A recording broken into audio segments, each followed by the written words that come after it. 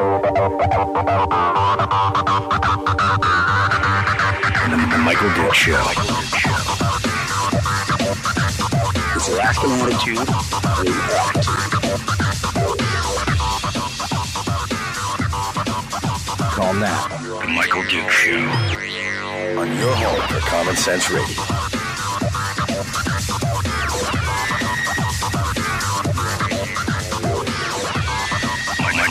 Michael Duke Show.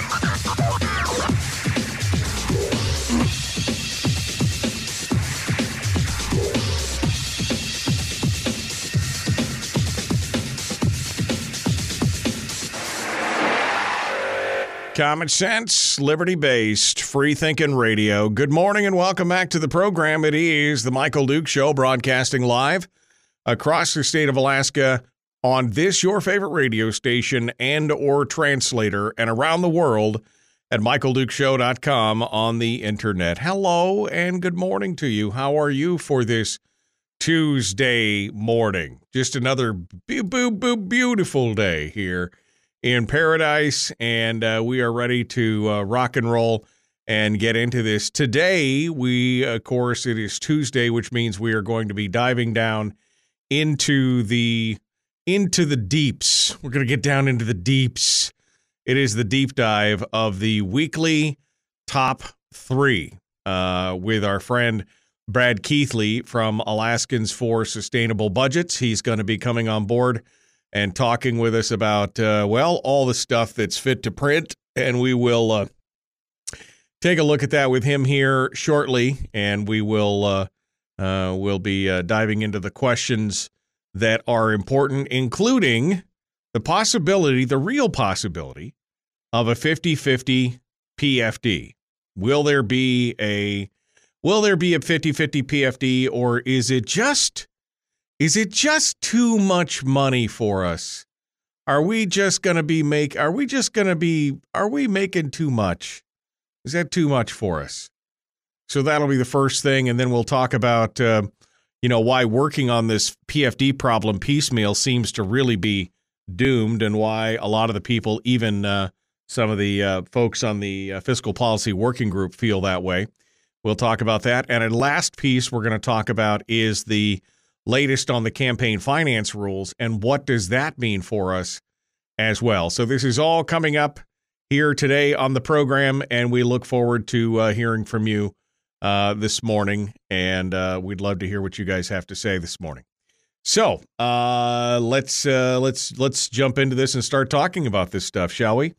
And of course, in hour 2, Chris Story will be joining us, the man from Homer. He'll be coming on board and being part of it with us to give us our weekly life coaching lesson from Chris Story. So this is the plan anyway, and that's where we're going to run out and start with. So we appreciate you guys being part of it with us and coming on board and joining us, and we look forward to participating. In hour 2, we'll open up the phone lines as part of this. And you guys can all be part of it as well this morning as we get started in hour 2.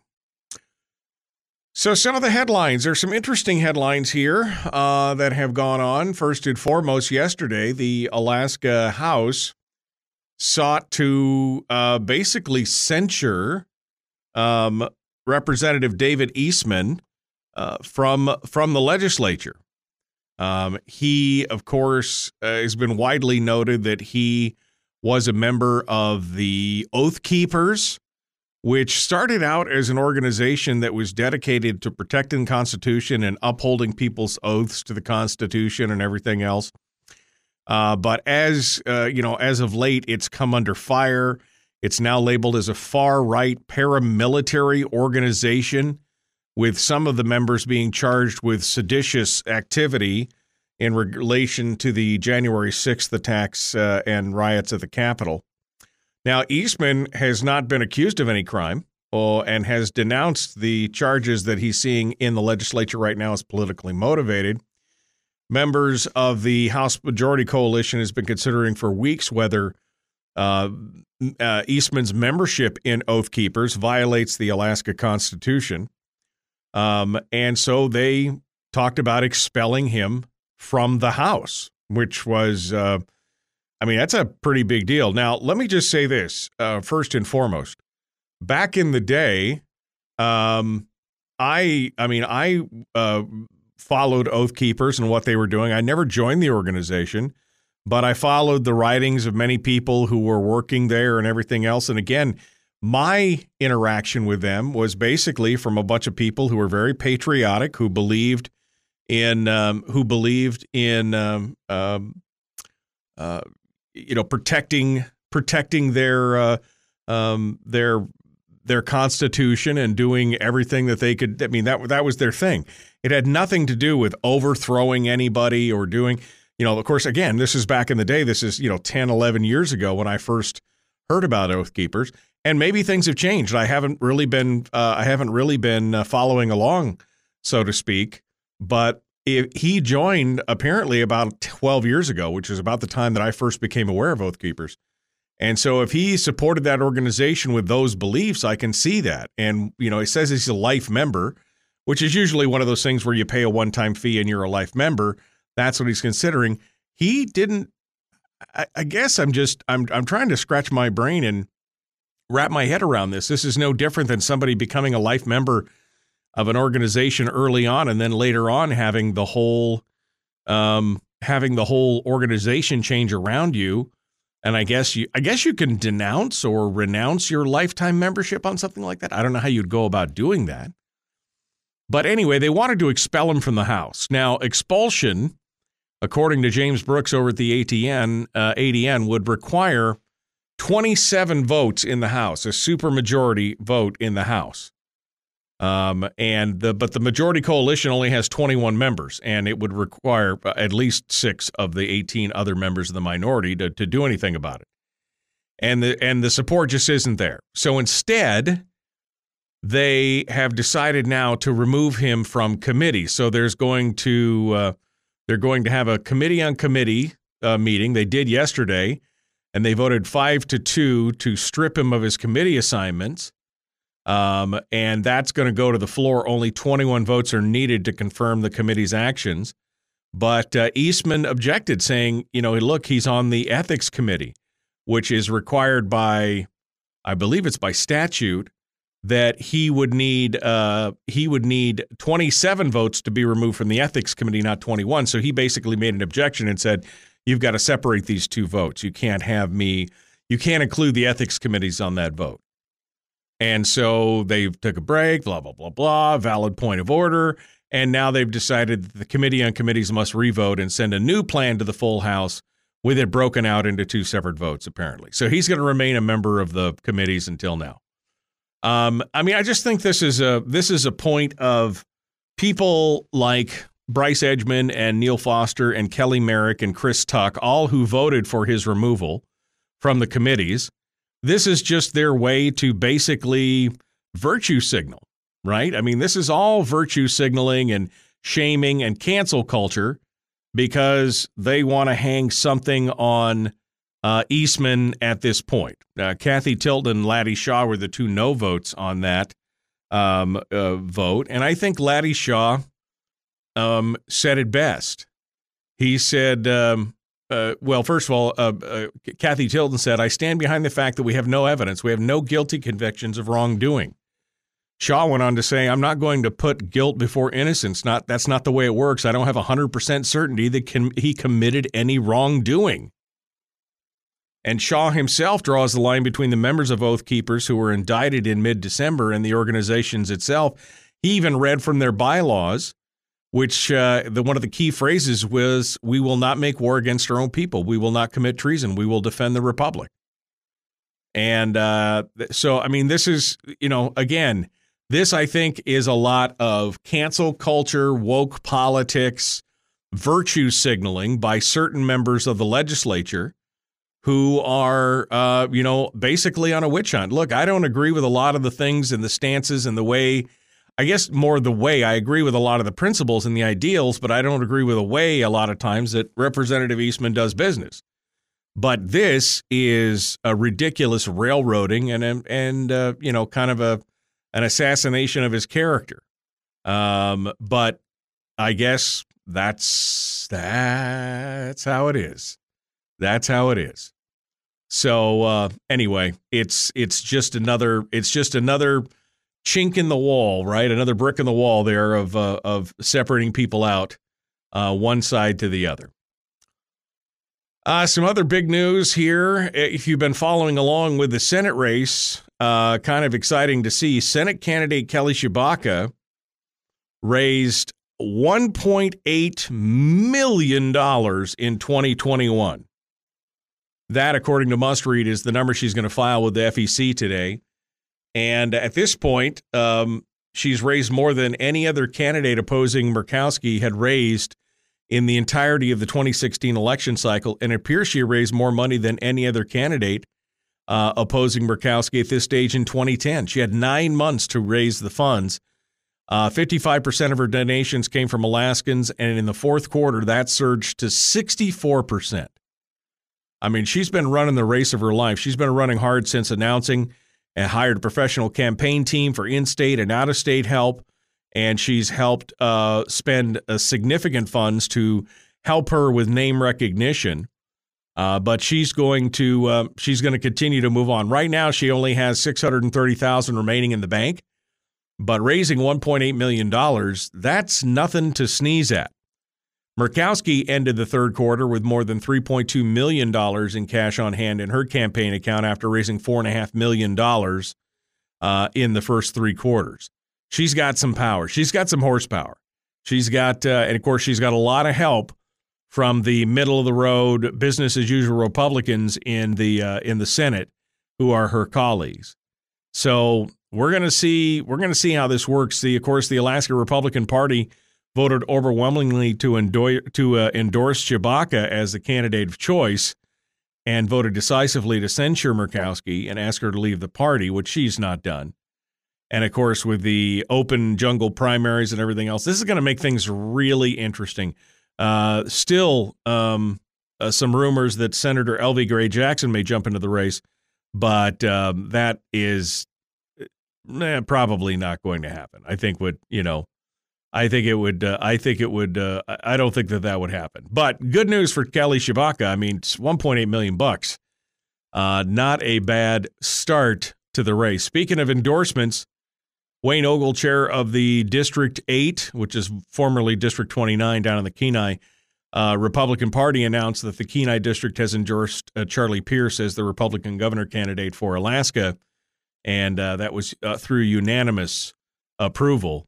And that's kind of I kind of like it. I kind of like to see it. I like to see more qualified candidates in these races than anything else. All right. Well, we're getting ready to jump back into it here. Brad Keithley is going to be joining us in a moment. We're going to get things started with him. Don't go anywhere. The Michael Duke Show continues. It's your home for common sense, liberty-based, free-thinking radio. Back with more right after this.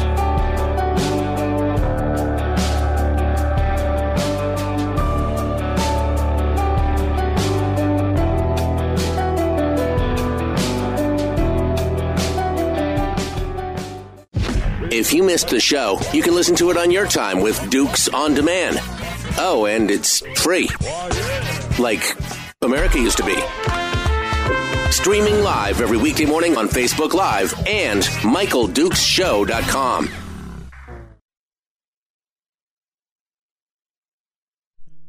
Okay, we're in the break. No, I tried to start Facebook this morning, and I even avoided playing the theme song, and Facebook would not start. I started the thing twice. I don't know what's going on. I don't know if I'm in a timeout. I haven't been notified that I'm in a timeout. I don't know. I don't know what's going on right now. I have no idea what's happening other than, they must be upset with me or something. Is it going to, can I pay on a page you manage? Can I paste it over here? Today's show. See what happens when I try and post it to Facebook. Profile is not linked to a delegated page. Profile should always be linked to a delegated. Okay. No. Whatever's going on, they don't like me over at Facebook. I don't know exactly what I've done, but they just don't like me at all. I don't know why. I don't know what I did, but apparently I made the social media gods mad somehow, and that's where we're at. So I'm going to I'm just going to post it. Didn't even write anything, just posted it. Look at that. Boom. That's today's show. All right, well, Twitch is working just fine. Exactly. Facebook put me in jail for 6 days for a comment in June of 2021. Yeah, I don't even know what's going on at this point. Let me... Let's see. Better make sure that my Facebook stuff is all working here. I don't even care about that. Do I care about this? Hey, look at that. I got that to work. Okay, let me see if I can get Brad Keithley on the line.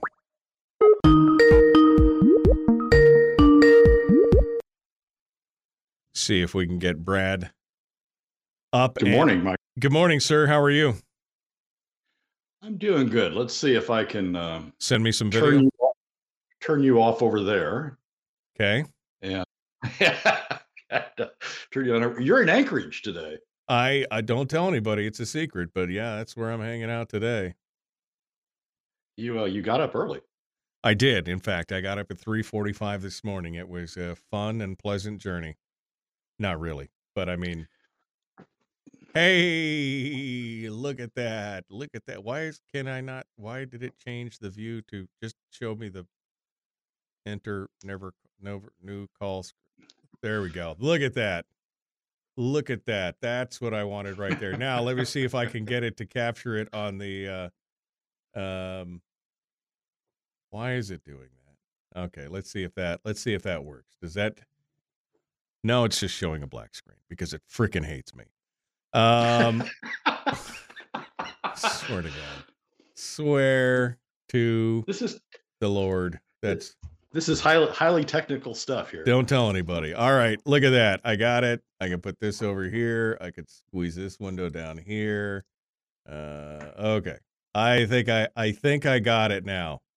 Yeah, this is highly technical stuff. Don't attempt to do this at home, people. It is not a good thing. All right, Brad Keithley joins us this morning. Oh, yeah, I don't know what's going on with Facebook. Facebook is fundamentally broken at this point. It either starts and stops or it doesn't even start at all. So, I mean, who knows? They may be mad at me for some reason. All right. I got me a drink of water. It could be something you did months ago. Could have been something I did. I actually got tagged one time from something I'd done 2 years prior. Like they flagged me for something. I'm like, you people are crazy. You did, and it was so stupid. It was just such a stupid thing. All right, Brad, you ready to dive into your stuff and talk about all the good stuff this morning? I am. Good. All right. Well, and hopefully we'll get through all three this morning. I think we're gonna shoot for it anyway. We're 20 seconds out, so hold the line for me. I'll be right back to you. Don't go anywhere. Brad Keithley, Alaskans for Sustainable Budgets. Folks, subscribe and hit the bell. Hit the subscribe button, ring the bell, share this on social medias. I've already done it. You could share it yourself. The Michael Duke Show, common sense, liberty-based, free-thinking radio. Here we go.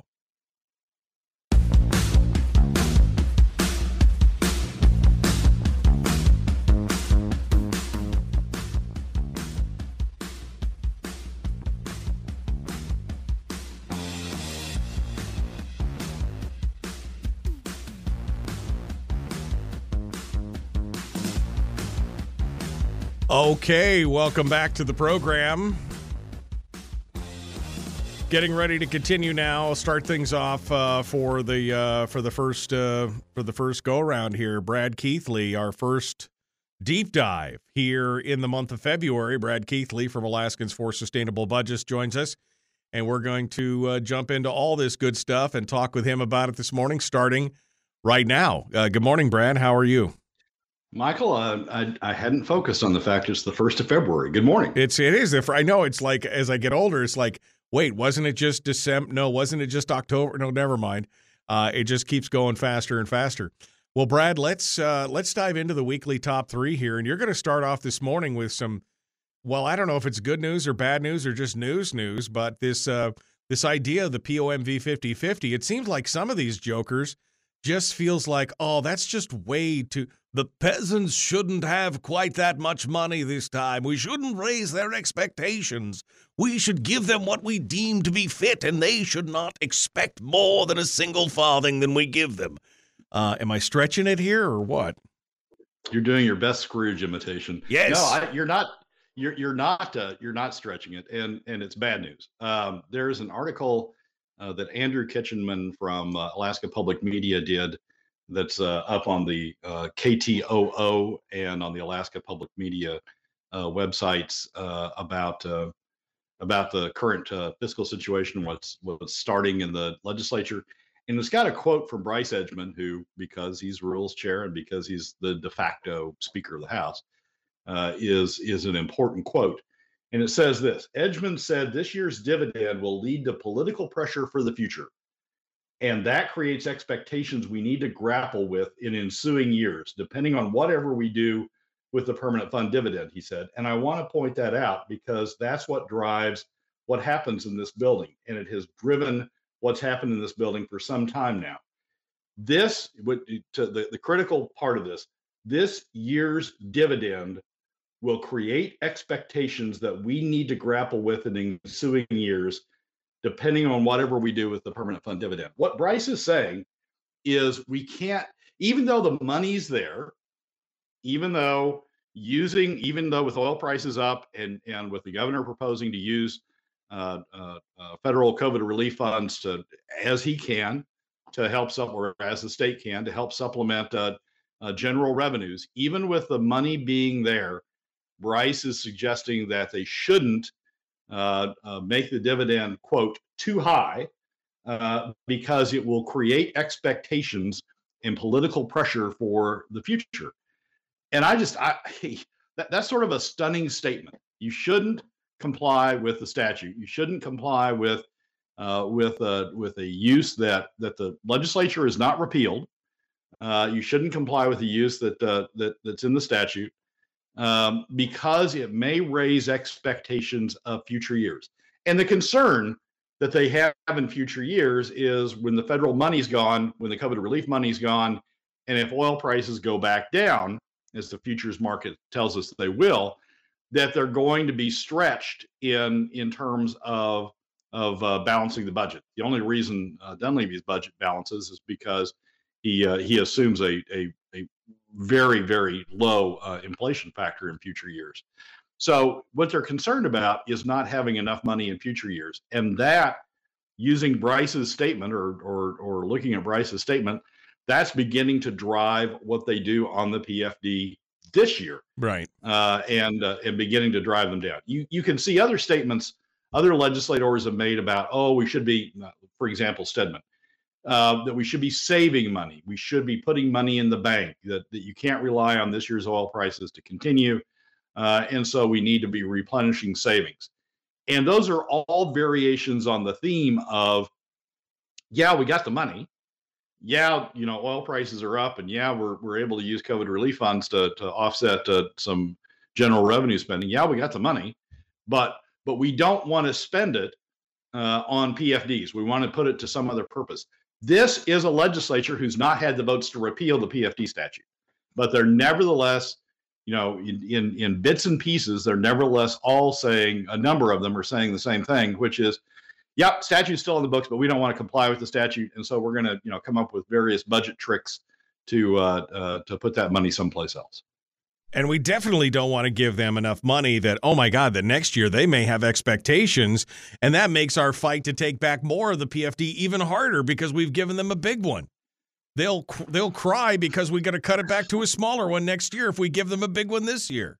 That's essentially what he's saying. It's not even a big one, Michael. I mean, the statutory PFD this year, this coming fiscal year, Based upon the Permanent Fund Corporation's own analysis, the statutory PFD is somewhere in the neighborhood of $4,000. What Dunleavy's proposing is a PFD in the neighborhood of what, $2,500? Something like that. Using POMV 50/50. And Bryce is calling even a 25, and Bert and others are even calling a $2,500 PFD a big one. So it's just, I mean, what they've done is they've become locked in on this thought that they shouldn't give any more than the average PFD that's accrued over the years, somewhere in the neighborhood of $1,500 to $1,600, and that should be their cap, as opposed to whatever the statute says, or whatever Dunleavy has proposed in terms of POMV 50/50. They're entirely wiping a statute off the books that they can't repeal. They don't have the votes to repeal, but they're entirely wiping it off the books by just ignoring it. Well, they're basically saying, this is our slush fund. We shouldn't give any more than we have to out of it, and we shouldn't raise any expectations that they should get any more of it than we deem necessary. I mean, this literally is the ultimate expression of the politician's disease. We know better than you how to spend your money, you poor, poor, pitiful children. We will tell you what you need. I mean, am I wrong? No. Even in a year where nobody can come up with the argument that we don't have the money. That's not the argument this year, because they do have the money. The argument this year is, well, we don't want to do it this year because that means you'd expect it next year, or you'd expect it in future years, or we don't want to do it because we want to create this savings account so that we can continue spending in future years. Right.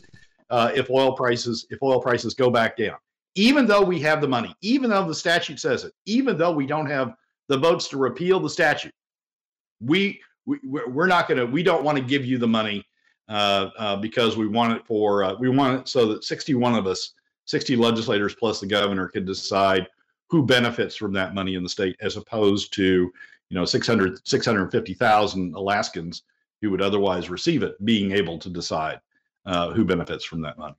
Well, don't worry, Brad. They've got it all covered. They know better than us. They know how we should take it. Yeah, but it's just it is infuriating. I want to use the word outrage. It is infuriating, but I want to use the word outrageous too, because if you don't have the votes to repeal the statute, then do something like the statute tells you to do. Hashtag follow the damn law. That's what it should be. That should be the hashtag. Follow the damn law right now. If you're not going to, like you said, the court said they didn't have to follow it, but they should repeal it so it doesn't sit there on the books, because it just looks bad at this point. But they know they can't get the votes to change the law. So yeah, it's anyway. Bryce has given away the deal going into this legislature, which is, yep, money's there, not going to do it. At least the House isn't going to do it, and if the House doesn't, it takes both of them to do it. So if the House isn't going to do it, then we're up. Even though the money's sitting there, even though this year the money's sitting there, they don't have the claim of we can't afford it, we don't have it to spend. Even though the money's sitting there, they're trying to avoid it. Well, again, the most interesting thing about that whole discussion of what you just said was the fact that they basically admit that they just don't want to raise the expectation of the populace that they should see these dividends for coming years, because, as you said, they want to put it into savings and they want to bogart it for the future. And, we just don't want to do that. We don't want to create expectations that we have to grapple with in ensuing years. Wow. I mean, that if that doesn't infuriate, go ahead. I'm sorry. No, the interesting use of the 1960s phrase. Yeah. But it's accurate. I mean, they want to. I mean, they want to keep that money for themselves, as opposed to just distributing it to Alaska families. Yep, it is. It's just. I mean, it's the piggy bank. I mean, that's what they want. They want it. They want it to be their puddle of money and nobody else's. Which leads us into number 2, Brad. The Fiscal Policy Working Group recognized that we had to deal with this stuff holistically, that we couldn't pick it apart a piece at a time. That was the consensus of all these conservative, liberal, centrist, everybody that was a part of this, it was a unanimous thing that said we have to deal with it holistically. We can't pick it apart a piece at a time. And nobody's paid attention to that. Yeah, there was an editorial in the Anchorage Daily News over the weekend by the Permanent Fund Defenders. Joe Geldorf wrote it. Juanita Casillas co-wrote it. And the crux of it comes down to this. It says, Alaska's citizens and their dividend must be addressed first, not government spending, taxes, or any other issue related to solving the fiscal situation of the state. In a lot of my discussions about the PFD with various people, non-legislators, outside the legislature, that's the position that many take. We deal with the PFD first, and then we'll deal with the other stuff. And as you and I have talked on the show a number of times. Uh-oh. I think we lost Brad. We might have to hit the break for a second. We're close enough here. What we'll do is we'll go ahead and we'll kick the break, and we'll be back in just a second. Brad Keithley will be our guest. The Michael Duke Show. Don't go anywhere. We'll return in just a moment. You're home for common sense, liberty-based, free-thinking radio. We'll return with Brad Keithley right after this.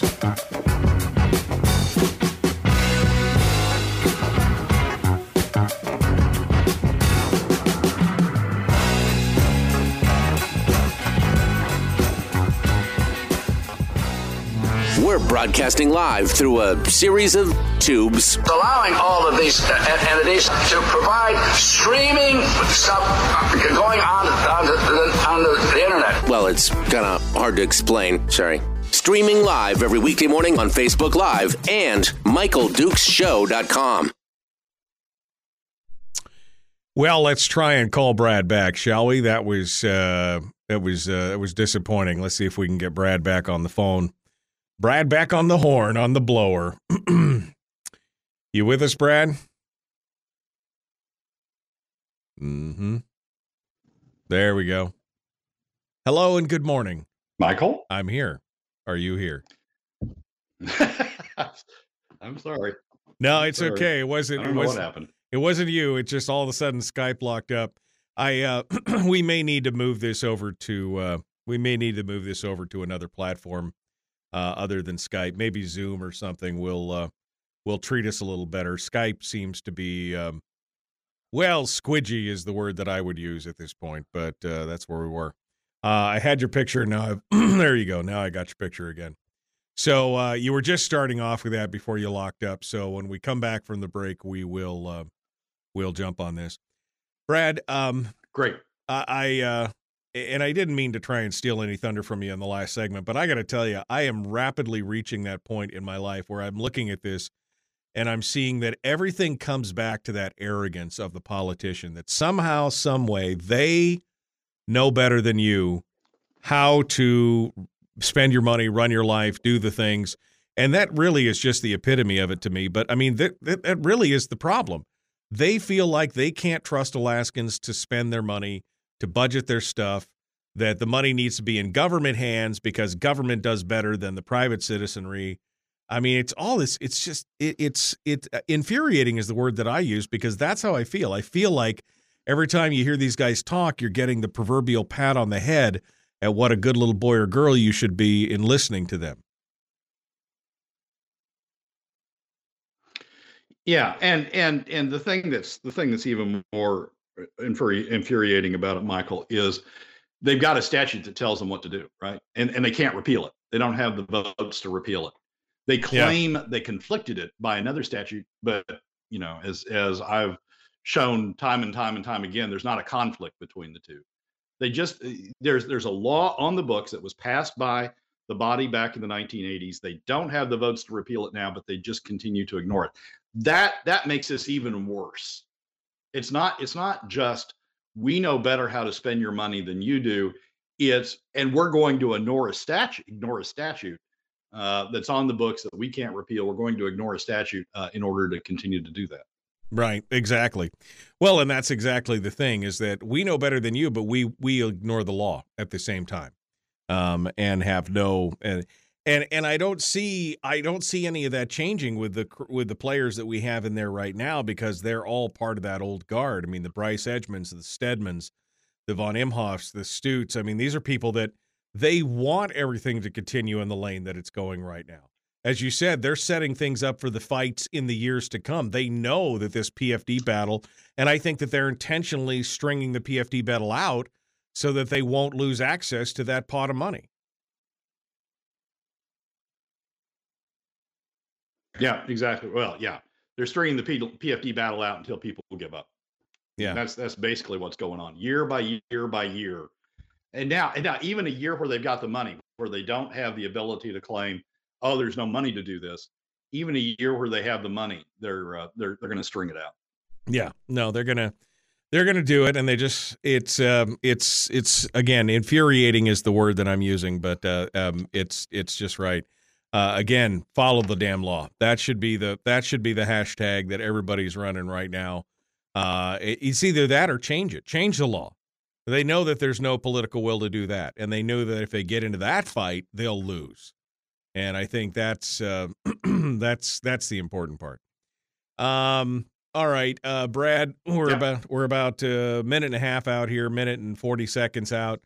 Any other thoughts you want to wind up number one with, since we were jumping to number two?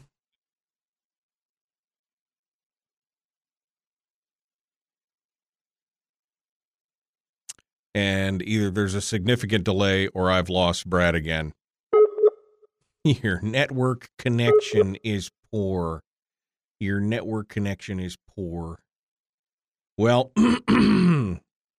let's see if it's going to reconnect or not. And it looks like it's probably not going to reconnect. Wow. Okay. We'll try this one more time here before we get up to it. See if we can get Brad Keithley back on the line. We've only got 15 more minutes. Come on, baby. Come on, baby. Give it to me. Give it to me. Nah. Technology. What are you going to do? Technology. We'll see if Brad's going to we'll see if Brad will jump in with us here in just a second. Give us a call, and we'll get things ready to rock and roll here. Folks, if you haven't shared this video, would you do so for me this morning? And if you would hit the subscribe button and ring the bell, that would be the perfect way to do it. Either way, we would love to hear from you. Give us an email, send us a shout. Here we go, the Michael Duke Show. Common sense, liberty-based, free-thinking radio. Let's do this thing. Here we go.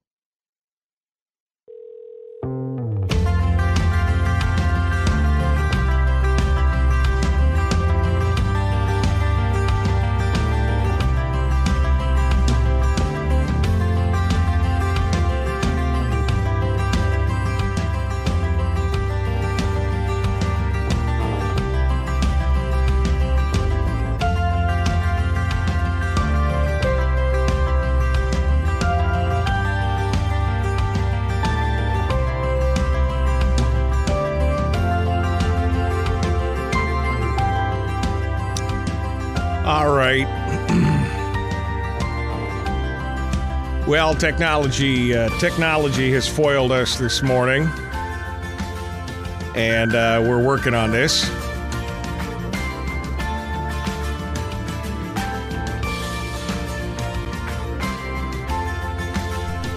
We're going to hear back from Brad here in just a hot second as we get things moving on here. Give us a second here. Brad Keithley, Alaskans for Sustainable Budgets, has been our guest. We were just talking about whether or not the POMV 50/50 was an actual deal and if we were going to get it. And the answer to that is probably not. Brad Keithley joins us again here as we continue, unfortunately, via phone. We lost the Skype connection for some reason, so we're going to pull Brad in by phone. And we'll continue on the weekly top three, this time talking about number two, which is the question on the holistic approach to fixing the PFD. Brad? There is an op-ed in the Anchorage Daily News over the... I'm sorry, what was that, Brad? Well, Brad is, of course, nothing works this morning. Nothing works. We'll try this again here one more time with Brad. Let me see if I can bring everything back up. Wow, it's just a train wreck of a morning. You with me, Brad? Okay. So we're gonna have Brad try one more time. And if not, I don't know what we'll do. We'll figure something out. For some reason. Well, there we go. Okay. Are you with me, Brad?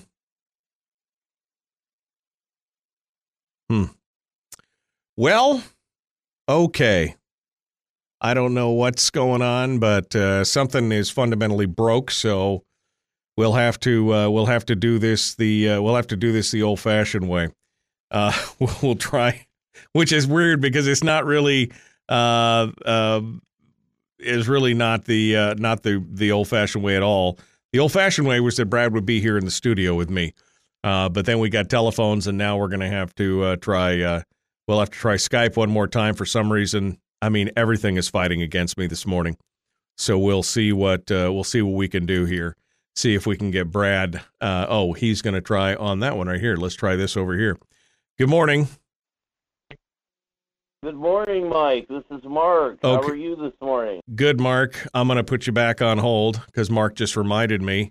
Mark just reminded me that we can do something a little bit different with Brad here. So we're going to get Brad Keithley back on the line here, and we're going to try it on the regular phones. How about that instead of the hotline? We're going to get that going on. Let's take a look. Brad, Chris Story is going to be joining us in hour 2 this morning, and we're going to be going over your weekly uplift or positivity lift, your life coaching lesson, and we will hear from Chris. We'll also take some calls tomorrow on the program. We're going to be joined by Mike Schauer, and then on Thursday we're actually going to get a chance to talk to Suss Edmondson and Vance Briggle from Bivy and Bivy Stick. We're going to talk to them about the genesis of that and how all that got started. That should be an absolutely fun time to get kind of some ideas, to get some ideas of where this whole thing got started with Bivy. What was the genesis of that, and how did that thing come to pass? And from what I understand, it's a pretty exciting story. So we're going to dive into that and talk about that on Thursday. And then on Friday, of course, it's Firearms Friday. We're going to be talking about firearms and gun goodness and working on some guests from Reason. And I'm still trying to get David Caudrea to come back and join us. We'll see what we'll see if we can see if we can get him back on board and talk about everything that's coming up. So that's the story, and I'm sticking to it. We're going to work on that, and we'll see what comes up on Friday. All right. Well, I'm trying to get Brad back on the line. This is like dancing with a hot poker all the time and all over your hands and doing everything at once. Trying to talk and type and click and chat. This is radio at its finest, folks. I can't say anymore. This is radio at its finest. Luckily, I had plenty of coffee this morning, and I'm feeling pretty good about everything. We'll be bringing Brad Keithley back here in just a hot second. Nick Begich's campaign fundraising shows that he's a legitimate contender for the congressional race, or so says Suzanne Downing over at Must Read Alaska. He announced today that his campaign has raised $300,000 in the fourth quarter alone. And I think that is that's a good sign that we've got a potential contender. Like I've said for many years, I think that we need to be moving away from Don Young, since that, he needs to be passing that baton on to the elder statesman.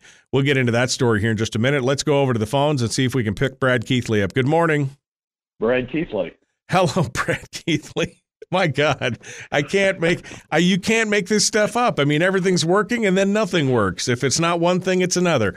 All right, Brad, number two. Sorry about that. Number two, the holistic approach to fixing the PFD. Go, it's all you.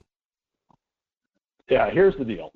So in an op-ed over the weekend, the Permanent Fund Defenders, Joe Geldorf and Juanita Casillas, wrote an op-ed defending the PFD as they should, but they included a sentence that says this: Alaska's citizens and their dividend must be addressed first, not government spending, taxes, or any other issue related to solving the fiscal situation of our state.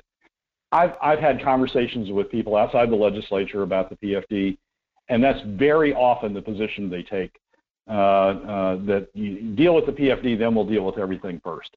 That's not how politics works in a situation like this. I mean, it's what we would like.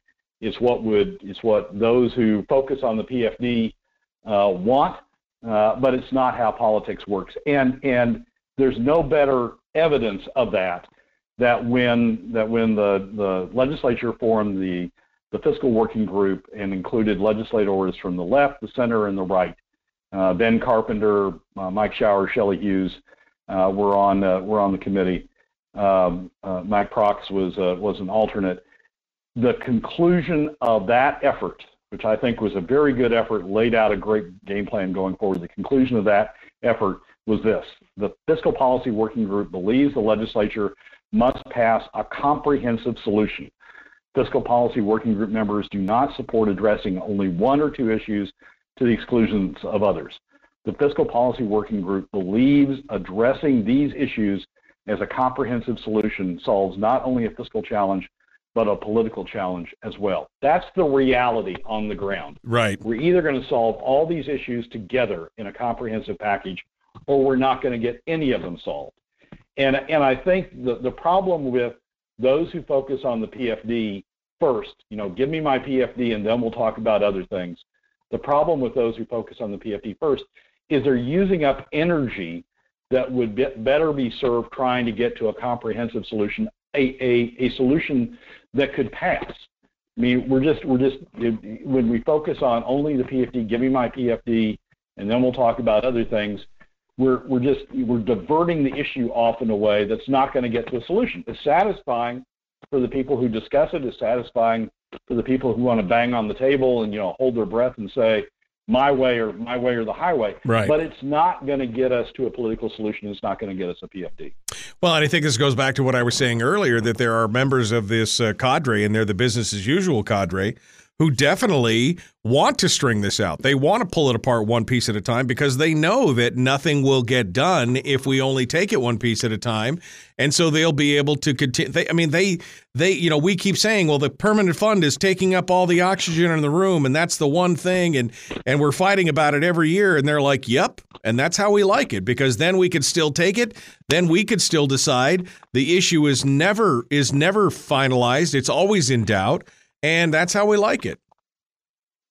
Yeah, that's a great observation. I mean, those who are taking the position PFD first are actually working in concert with those, with Bryce and others who want to string this out, who don't want to get to a comprehensive solution, who want the PFD cuts to be the only solution, who want to redirect that money into the general budget. So they're coming at it entirely different ways. I mean, those who want the PFD first are legitimately and truly trying to defend the PFD. Bryce is not. But the end result is they're ending up in the same place, which is not putting together a package that addresses, as the Fiscal Policy Working Group said, as Mike Schauer, Ben Carpenter, Shelley Hughes, Mike Cox all said, it's not addressing the politically achievable solution of putting together a comprehensive package. Yeah, no, absolutely. Brad, we're down to the last minute. Give me your final thoughts on number 2 here. Well, number 2 is we've got it. People need to spend their energy on what's politically achievable. And what's politically achievable, as the Fiscal Policy Working Group set out, is a comprehensive package. That's where we need to focus our effort, not on I want my way first, and then I'll consider what everybody else wants. All right. Well, Brad, thank you so much for coming on board. We'll talk about number 3 over the break, but I appreciate you coming on board and sharing the first 2 with us anyway. Thanks for coming on board as usual. Michael, as always, thanks for having me. All right, folks, we got more coming up. Hour 2 is dead ahead. We're going to talk with Brad over the break, and then we're going to take some phone calls on the other side. The Michael Duke Show. Common sense, liberty-based, free-thinking radio.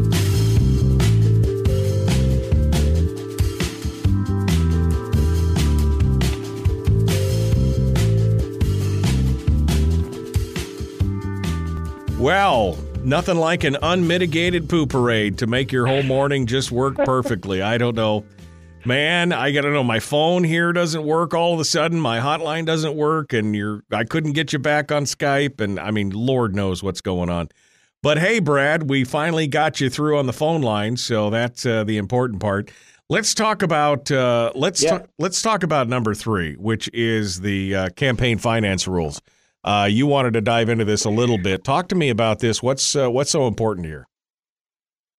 So there's an article that Nat Hertz did in the ADN, and the headline is, "Without action from lawmakers, triple the cash can flow into Alaska campaigns this year."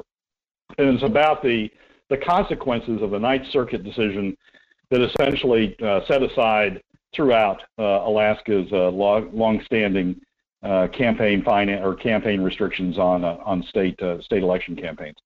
Some people think that's okay. Some people think unlimited money coming into the state and the state campaigns, the governor's campaigns and the legislature campaigns is okay. The federal campaigns are still governed by the federal rules, so that's not an issue. What we're talking about are the state campaigns. Some people think that's okay, but I got to tell you, I'm very concerned about this and very concerned about what money can do, especially in the context of the open primary ranked choice voting situation that we're going into.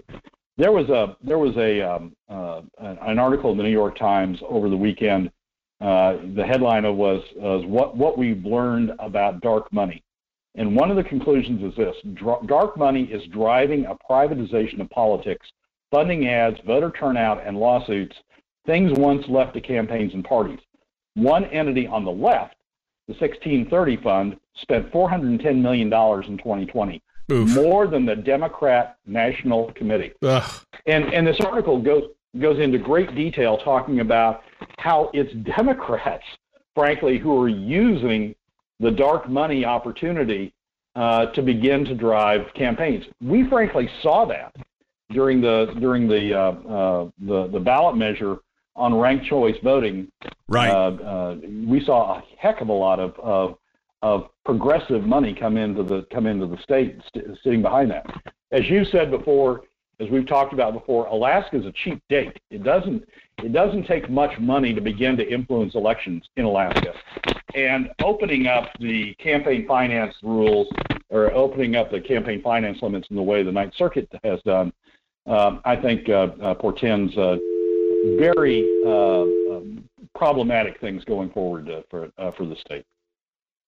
And I see that, we were talking about that there's actual conversations and tapes of them discussing this whole ballot measure 2 and everything else, and they're likening Alaska to a cheap date. I mean, that's essentially what they said. They could spread just a few $1 million around the state and get something like this passed. And that's exactly it. We saw that. I mean, $7 million spread around a state of 700,000 people. They got their referendum passed, or their ballot measure passed, and now they're going to use that as a yardstick to go to other states and do the same thing. Well, not only other states, but come back into Alaska. I mean, I think you could see a pattern that there's additional money that's going to come back into Alaska in the governor's race and in the legislative races. Frankly, to me, this is as important an elections issue as anything that Senator Shower has got on his agenda for Senate State Affairs. I think this issue, the Ninth Circuit said the rules we had weren't constitutional, but it didn't say any rules aren't constitutional. And other states have rules that limit their financing. And so I think as important as anything else that Mike Shower's looking at right now, he ought to be looking at campaign finance limits and reestablishing reasonable, consistent with the Ninth Circuit decision, reasonable campaign finance rules going forward. Well, I couldn't agree more. I mean, when you look at this and you realize that a lot of this money, and that's one of the interesting things is the ballot measure 2 did that nobody really noticed was they opted out. Ballot measures can still collect.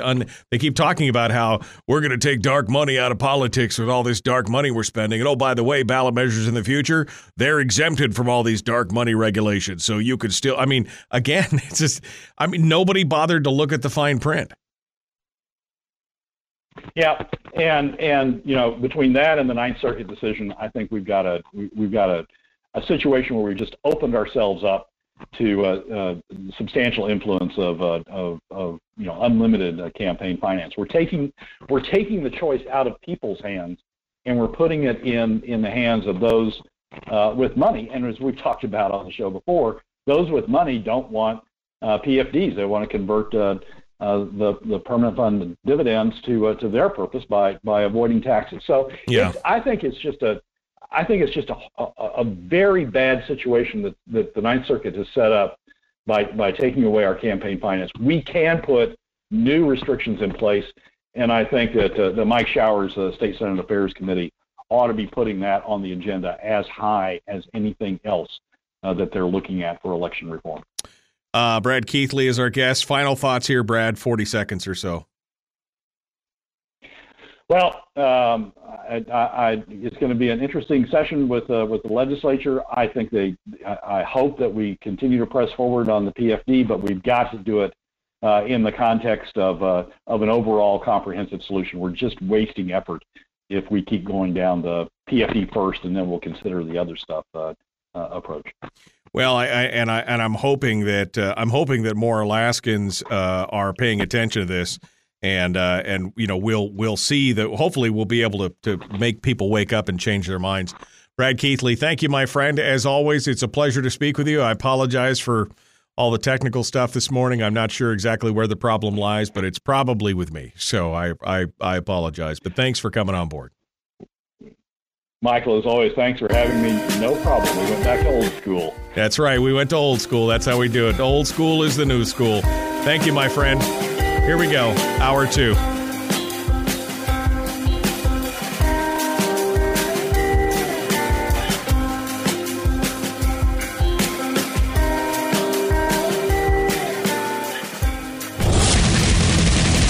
Whoa, buddy. Put that thing back in its holster. We haven't gone anywhere. I don't understand. Check out the MichaelDukesShow.com for information on how to get access to the podcast. The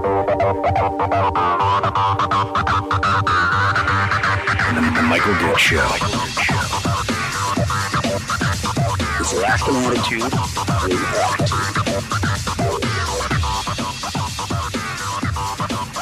Call now. The Michael Dukes Show. On your home for Common Sense Radio.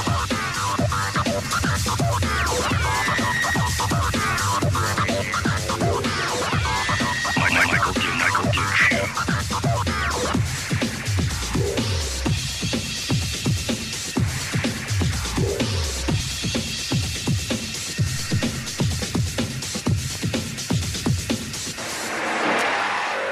Well, hello and welcome to Hour 2. Common sense, liberty-based, free-thinking radio. It's what we try and do every day right here on the Michael Dukes Show. We appreciate you being part of it today. This week, man, already, this week can just go straight to the dickens. I mean, this is just crazy around here. We've had a few technical issues this morning, but we got it all squared away. We just finished up with a weekly top 3 with Brad Keithley from Alaskans for Sustainable Budgets. You can catch that later on in the broadcast by going and subscribing to my podcast. The podcast is available every day on CastBox and Stitcher and Apple Podcasts, iTunes, Google Play, and of course, the big one is, and the easiest one to me anyway, Spotify. You can find them all on Spotify as well. So tune in, and if you missed anything with Brad, you can go back out there, or you can watch the replay on YouTube. We're still broken from Facebook. I think they hate me right now. I don't know what's going on, but we'll figure something out. Coming up in this hour, Chris Story is going to be joining us, the man from Homer, and he's going to be talking about, he actually sent me a text this morning. He's going to be talking about how to invest like a millionaire. 5 tips that will take you to the top. So I don't know if that's invest metaphorically like a millionaire or really literally like a millionaire. I mean, either way, I'm good to talk about it. So Chris Story is going to be joining us here in just a few moments. Meanwhile, we're going to take some phone calls. We're going to talk about some other headlines. And I ditched a couple of calls earlier because I was putting Brad through the regular phone system instead of the hotline. And so now we'll go back to the phones, and we will hear what you, the listener, has to say this morning. We'll start off over here. Good morning. Who's this? Where are you calling from? Yeah, this is Ray near North Pole. Hello, Ray. What's on your mind this morning, sir? Hey, we didn't vote that governor in for a 50-50 split. He can stick that split where it fits. That's not what we want. And as far as these wormy liberals go, what the legislature needs to do is the Republicans, the conservatives, the constitutionalists, the libertarians, they need to reach across the table to these criminal liberals, grab them by the nose or the ear, whatever fits, drag them across the table and put some hair and blood on the wall, and give them a good old-fashioned Alaskan ass whipping, because that's what they need to get plumbed up. We want our permanent fund, full permanent fund. That's all I got. Bye. Well, Ray, I appreciate it. I mean, I would never be one to call for violence, but again, that's one of the reasons why I could never be a legislator, because I probably would be tempted to push somebody's nose in a little bit over something like this. But I agree. I mean, we need to, not the violence part, but we need our full PFD. We need to get, and again, this condescension, this idea that somehow we can't even give them a 50-50 PFD, because that will give them false hopes and expectations, and they'll rise above their station thinking that they deserve more than they actually do. They deserve exactly what we say we're going to give them. That's what they deserve, and nothing more, not a penny more. We decide, not they. Peasants. I mean, that's right. I mean, is it me, or is that exactly how they're feeling on this? 433-3150, the Pivotel call-in line. Give us a shout. Good morning. Who's this? Where are you calling from? Randy in Fairbanks. Good morning, Randy. What's on your mind? Well, I'm holding in my hand my PFD check, uncashed. It says here, it's a State of Alaska PFD Treasury warrant. It says it's for $1,114.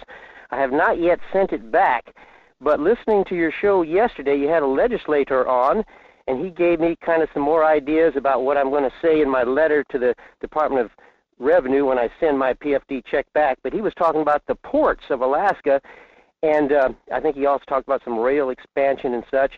And one thing he said several times, something to the effect that we don't really have enough money to do everything we want to do in those regards, but the port, affects not only Anchorage, but it also affects Fairbanks. Everything flows in through that. So if we need more work on the port, I think what I'll say in my letter when I send my PFD check back, in addition to the fact that we need to put some money into the Knik Arm Bridge, we need to put this limited amount of money into the port. And people talk about the PFD should be first. I think it should be first and last. That's why I propose a royalty amount to first, right at the start of the session, give the people the royalty amount, 12.5% of the 5% draw. And then when I say last, at the end of the session, if there's any surplus after they've done all their dickering and figuring out, how to fund the Knik Arm Bridge and everything, if there's some surplus left over, use a legislated expansion clause that says that the PFD shall be more if there's a surplus, and add more to it. And then the final sum of the PFD will be as much as we can get. Yeah, of course, that's, again, assuming that this legislature will ever have a surplus unless oil is at $150 a barrel and they can't spend it fast enough. That's the only time they've really ever had a surplus. Randy, let me ask you a question. Would you be in favor of the state paying all the royalties instead of the 25% royalty going into the fund? Would you be in favor of the state paying the royalties directly to the people and then taxing them for the state services that they have? No, I wouldn't, because all that would make a hellacious bill to the IRS when we get that big chunk of money, and I don't like the idea of a state income tax unless we need it. I'm not against taxes if it's needed. Lots of states have taxes. You got to have taxes for services. But I'm a hardworking guy. I work outside. I'm a yard worker, and I work in the cold. I'm about to go to work today, and I work, hard for my money. I'm trying to pay off my credit cards, by the way. I'm getting closer to paying off one of them. I'll be glad when I can call Dave Ramsey and say, I'm debt-free. I'm not there yet, but I'm working on it. But no, I wouldn't like that. I kind of like the present arrangement where we get earnings off the permanent fund if there's a surplus. And I'd like to have a 12.5%, I call it royalty amount because 12.5% happens to be the same amount that the state charges as a royalty to the oil companies for what they take out of the ground. So it's really a separate deal, but it is the same number, 12.5%. I think. So you're plus that expansion clause if there's a surplus. You're against an income tax, but you're okay with the government taking all the money up front and then taxing the vast majority of Alaskans across the board. You're okay with that tax, ignoring the law. You're okay with that tax, so you don't care about the rule of law. And you're okay with that tax, but you don't want any income tax, one that would be regulated and again followed by the law because, you believe that they know better than us how we should spend our money. Is that it? Well, an income tax is a true tax being money that a individual owns, whether they inherited it, found it on the sidewalk, or earned it. They own it. It's in their pocket, and then the government comes along and takes a portion of that money for state services. So what you're saying is you're okay with them breaking the law. You're okay with ignoring the law. That's fine with you as long as it fits your fiefdom there of what you want. That you don't believe that Alaskans earn that money, so it's okay to break the law because that's what you believe. No, I don't like that. I mean, yeah, I know what the Supreme Court said, that it's okay because it's an appropriation. But no, I'm uncomfortable with the confusion and the irritation it causes when there's a discrepancy between kind of what the law says and what's actually handed down and handed out in free cash to the people. I'm uncomfortable with that. That's why I've been proposing it over and over, that they should have a 12.5% of the 5% draw as what the PFD should be. But you're okay with them taking the money out of the PFD as a tax. I mean, it's a tax. It's money that they would have received, but they didn't because the government intercepted it and is spending it on something else. So you're okay with all that. You just want them to do it in your way, and again, you're okay with them breaking the law if that's what it gets to be, to the way that you see it. That's okay. That's cool.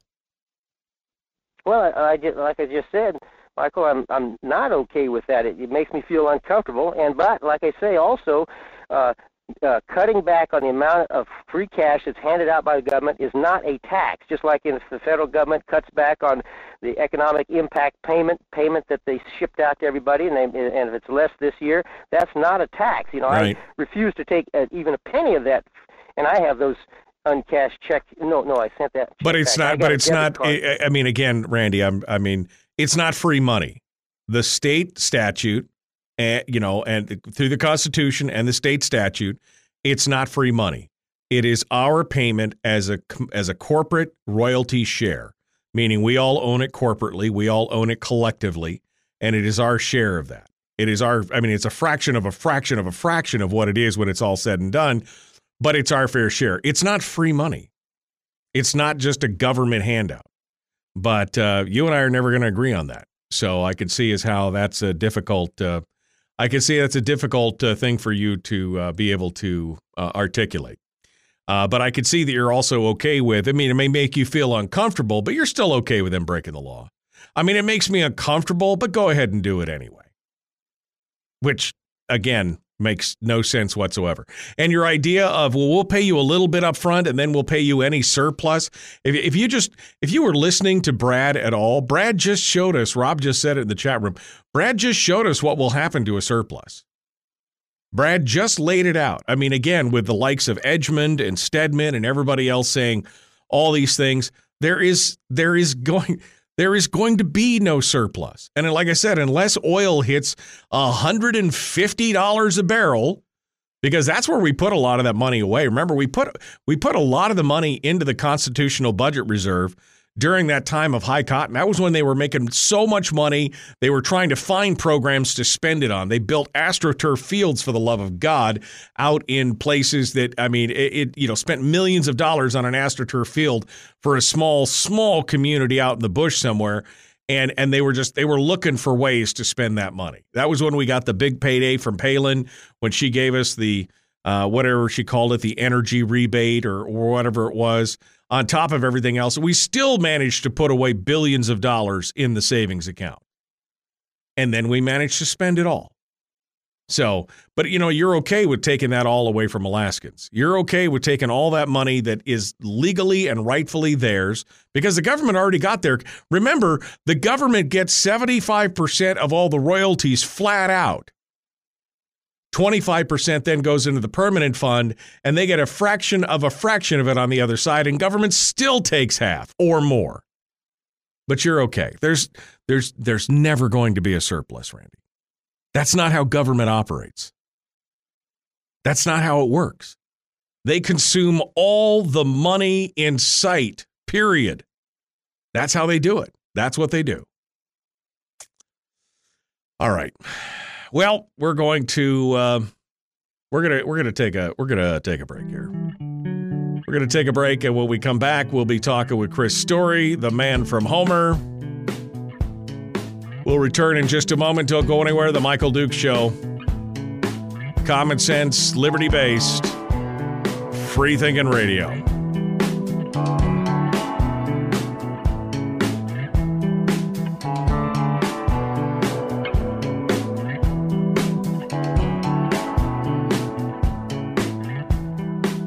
If you missed the show, you can listen to it on your time with Dukes On Demand. Oh, and it's free. Like America used to be. Streaming live every weekday morning on Facebook Live and MichaelDukesShow.com.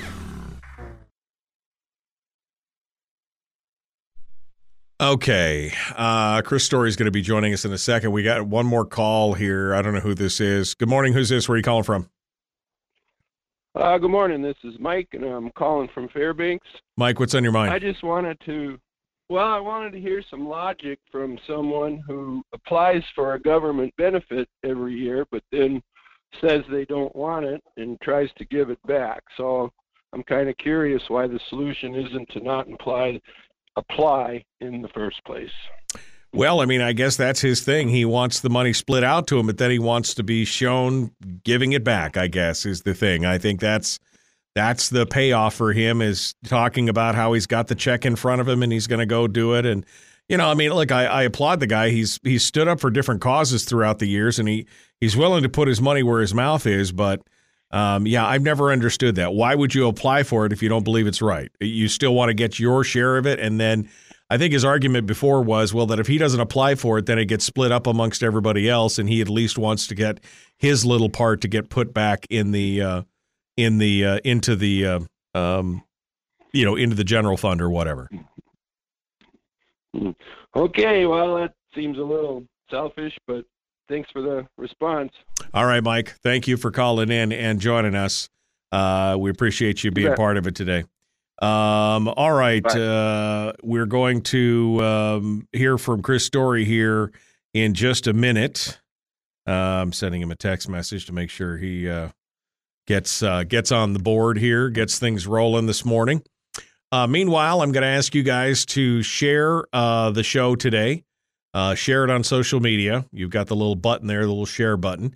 And don't forget to hit the subscribe button and then ring the bell. The ringing the bell is important, because since we've been having a problem with Facebook and we're not, people aren't getting their normal Facebook notifications this morning, then they can. That's the way to do it. Since they're not getting their normal notifications, they don't know how to find it. So if you're here, go ahead and hit the subscribe button and ring the bell. You'll get the notifications when you go.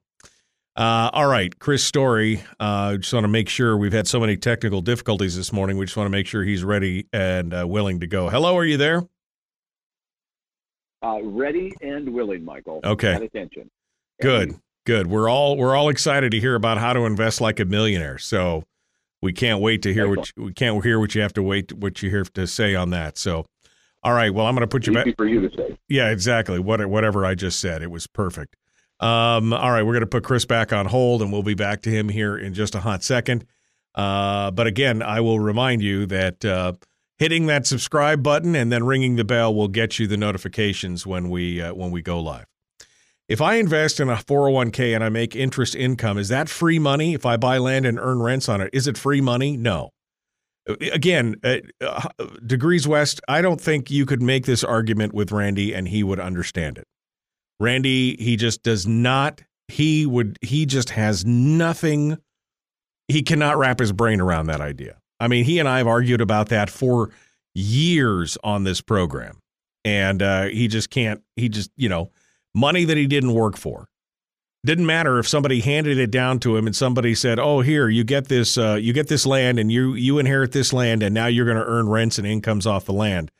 I think he would think that that's free money as well. He can't wrap his brain around it. He just cannot see it. I guess he's telling you there, my definition of free money you don't have to work for. That's called investing, money you don't have to work for. That's called dividends. I mean, not just the permanent fund dividend. I mean, like dividends are monies that you didn't have to, your money is working for you.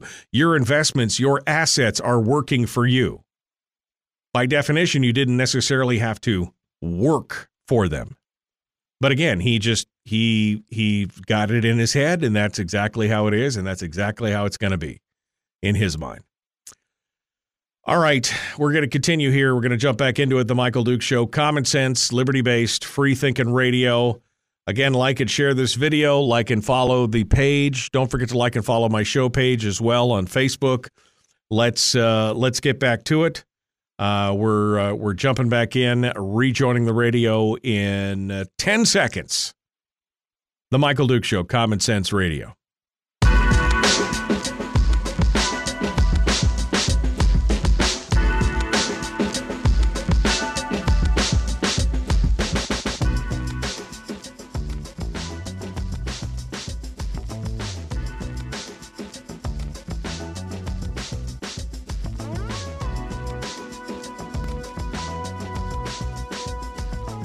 All righty, welcome back to the program. Time now for our friend Chris Story. Chris Story, the obnoxiously positive and sometimes hilarious man from Homer, joins us every week to talk about pottery, positivity, and how not to become a nihilist. We're looking at you, Eric. It's the Michael Dukes Show. That's right. How not to become a nihilist. He's actually written a book that's titled, well, similar to that. It's isn't that right, Chris? I mean, it's titled similar to that, How Not to Become a Nihilist. But I think it's called Born to Live. But I mean, that's kind of the theme of it. I mean, really, when it's all said and done. Mm-hmm. I think so. I will take that. In fact, I was going to call this segment "How to Invest Like a Backyard Millionaire," and I thought that's self-promotion. It's beyond the pale. I'm not going to do it. And yet here you are talking about my book, Born to Live, also available at ilovehomeralaska.com. Thank you, Michael. Hey, I'm only here to help, my friend. All right, so how to invest like a backyard millionaire. I don't mind you doing self-promotion. I don't mind it either way. So let's hit it. Give me the rundown here. Hit me with the straight dope, Chris. What are we talking about here this morning? So I just wanted to share what I consider to be the 5 tips that will take you to the top. Oh, I know, somebody just rolled their eyes. Stop it. Put your eyes forward in the forward position. I'll turn this bus around and we'll go home. All right. So there's only so many. Why 5? Why not 6 tips? Why not 4 tips? It doesn't matter. But the first tip that I always recommend for folks that are new to investing or just want to explore if it's right for them is to look at the return on the investment in a different way. So versus a CNBC approach or what you might read in the Wall Street Journal, I add another letter to ROI. I call it PROI, which is your personal return on investment, because it's something that only you can measure every investment by. So you have your own personal metric to determine for yourself if this is an investment you wish to pursue, is it going to meet your standards and your return expectations? And that's different than other people. A lot of people ask, well, what's the rule of thumb? Well, what sort of a capitalization rate should I use, and this and that? Well, that's very personal because everybody has their own metric. In other words, you might have a really high income and not need income from this investment. All you're doing is investing for the future. That's different than somebody who wants to invest and live off of the royalties or the rents coming in off that investment. So 2 different things altogether. So remember the P. I put the P in your ROI, PROI. It's your own personal rate of return on your investment, period. Nobody else's. Okay. So how do we factor? I mean, how do we analyze that? I mean, how do we give me some basics here? I mean, don't just leave me with it's your ROI or your personal ROI. How do I analyze that? Well, okay, let's talk about the income. You know, passive income is an incredible way to earn money through real estate. If we're just talking about real estate, and that's what I focus on. You mean free money? You mean free money? I mean, that's what they're. I'm sorry, I don't mean to digress, but I walked into that, didn't I? You did. Thanks a lot, that Randy. Free money that's coming in because you didn't work for that. That's right. Other money. So, but not everybody, and this is my point, not everybody wants a monthly income or needs it necessarily, because remember, when you own an investment property, other people are paying down your mortgage if you have one. So if you've got any debts whatsoever against that property, it's being paid down by somebody else, your tenant, and they're paying the maintenance and utilities and so forth. So that investment is like a self-licking ice cream cone if you want it to be. Now, if you want to take some away every month, and I recommend that you definitely want as much cash flow as you can possibly get, but it's not always the purpose for every single investor to take monthly income today. They may be looking down the road 5, 10, 15, 20 years. And so their rate of return might look different today than somebody who is looking for the cash flow today to live on, which, you know, again, that's where the personal aspect comes in. So it's not necessarily, I'm not giving you a tool with which to measure every investment. I'm saying you develop your own. Okay. This is your sandbox. This is your opportunity to decide for yourself what rate of return do you want on this investment versus looking to some other expert outside of yourself for that number, because it's something that you need to personally design. All right, I got it then. Okay, PROI, ROI, got it. Number 1. Number 2, enjoy the hunt. This is all part of learning, too, what your personal rate of return could look like, and deciding and defining for yourself what it looks like is hunting for properties. And it's called education. Every shot fired helps you learn more and helps you become more accurate in your measuring of investments for yourself, even if it's a miss. So every time we go out for a property, say Tiffany and I are going to invest in a business or a property of some nature, even if we miss it, we've learned, and we enjoy that hunt. We enjoy talking about it. We enjoy analyzing the property together. We go look at the property together. We look at the rent schedules. We look at as many of the P&Ls as we can get our hands on and analyze it. Even if in the end it's just an exercise in futility because we don't make the investment, it's not futile because we learn from it. And so it helps us recalibrate and figure out, okay, what do we like about it? What don't we like? Make a decision. Either we're going to move on it or we're going to pass on it. But enjoying the hunt, and it's not just about bagging the game every time. It's about what you learn in the process, which again helps you define for yourself what your personal return on investment is going to look like. And then the third aspect of, I think, investing like a millionaire is to be like water. In the great words of the greatest actor that ever lived, Bruce Lee, be like water. So be flexible. Well, okay, second to Ronald Reagan, but I think that's so stipulated. Be flexible. Roll with the winds of the prevailing market. That doesn't mean you get rolled over. or you have to pay above market or above your definition of fair market for a property. But be flexible enough that you might change your time horizons. I was just discussing this with somebody yesterday, a colleague, in fact. We were talking about how to invest in this time, because in 2022, prices obviously are high. Interest rates are ticking up just a little bit in the mortgage world, not dramatically, but enough that you think about it. And so it just means maybe as you analyze the market for yourself, you flex and say, instead of a 5-year return, I'm gonna look at this through the lens of a 10-year return, because passive income is, as I mentioned earlier, is one of the great benefits of real estate ownership. But so is appreciation, which is phantom income. It doesn't exist except on paper until you go to capitalize on it later. So looking at that time horizon and going, this is more than I would have paid 2 years ago, but what will it be worth in 2, 5, or 10 or 20 years? And then you can make a better decision. So be flexible, be like water. And then the fourth tip to the top is to buy and hold, because that is what equals gold. It's not that you don't sell. We've sold a couple properties in the last several years and reinvested because we had a better use of the money that was parked here. And we felt like we'd capitalized as much as possible, took the money, moved it into a new investment. So it's not that you never sell, but really think about it. Really think about holding, because if you want to get rich quick, my suggestion is to buy a lottery ticket. If you want to amass a fortune and you want to take control of your own destiny, then invest in real estate for the long term, because you're talking about building a legacy, and it takes time. Right. So was that 5? I've lost count somewhere in there. That was 5? That was 4, Michael. That was 4. Fifth and the most important. Okay, I'm sorry. I didn't mean to. I Right, apologize. I'm listening. I just lost. I lost track. I'm not taking notes. Using your name not to chastise you, but just to focus you. I'm focused. Michael. I'm laser focused. Number 5. Fifth and most important. Yeah, I should have put this as number 1, but it's your mindset.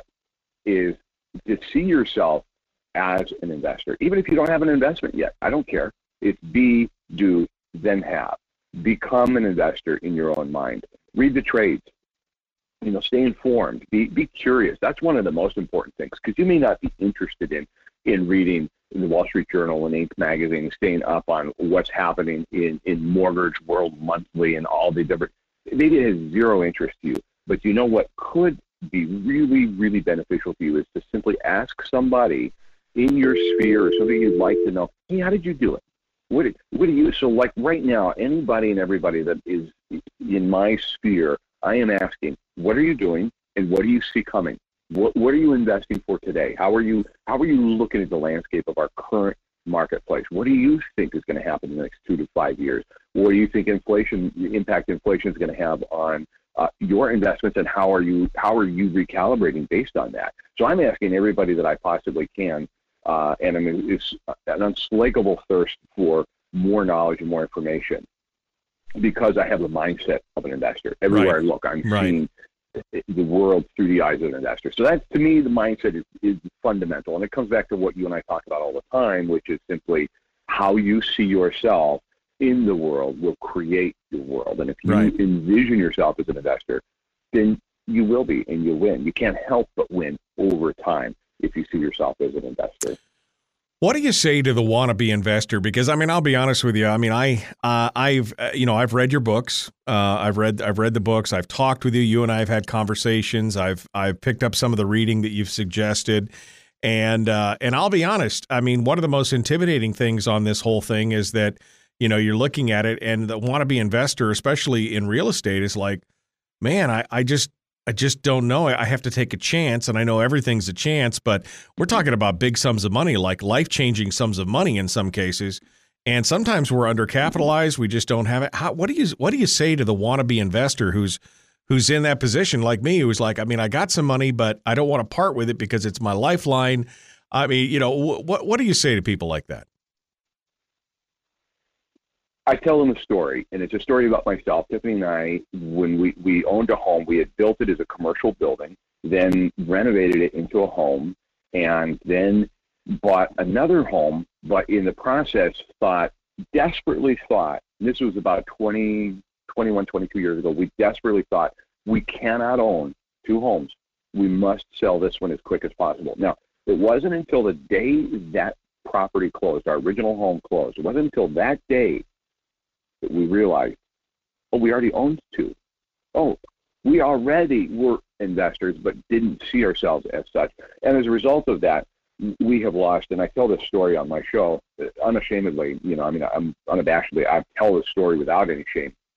We've lost to date, probably from that sale, we have lost $325 some odd $1,000 because of the appreciation lost over time and gained by somebody else, right, in addition to the rents. The interesting thing was our mortgage payment was $700, okay? And then the rent, the day we moved out, a commercial state tenant moved in, and their rent on that day was $1,450. So it was already double what our mortgage payment was, and they did 0 renovations to the property for that tenant.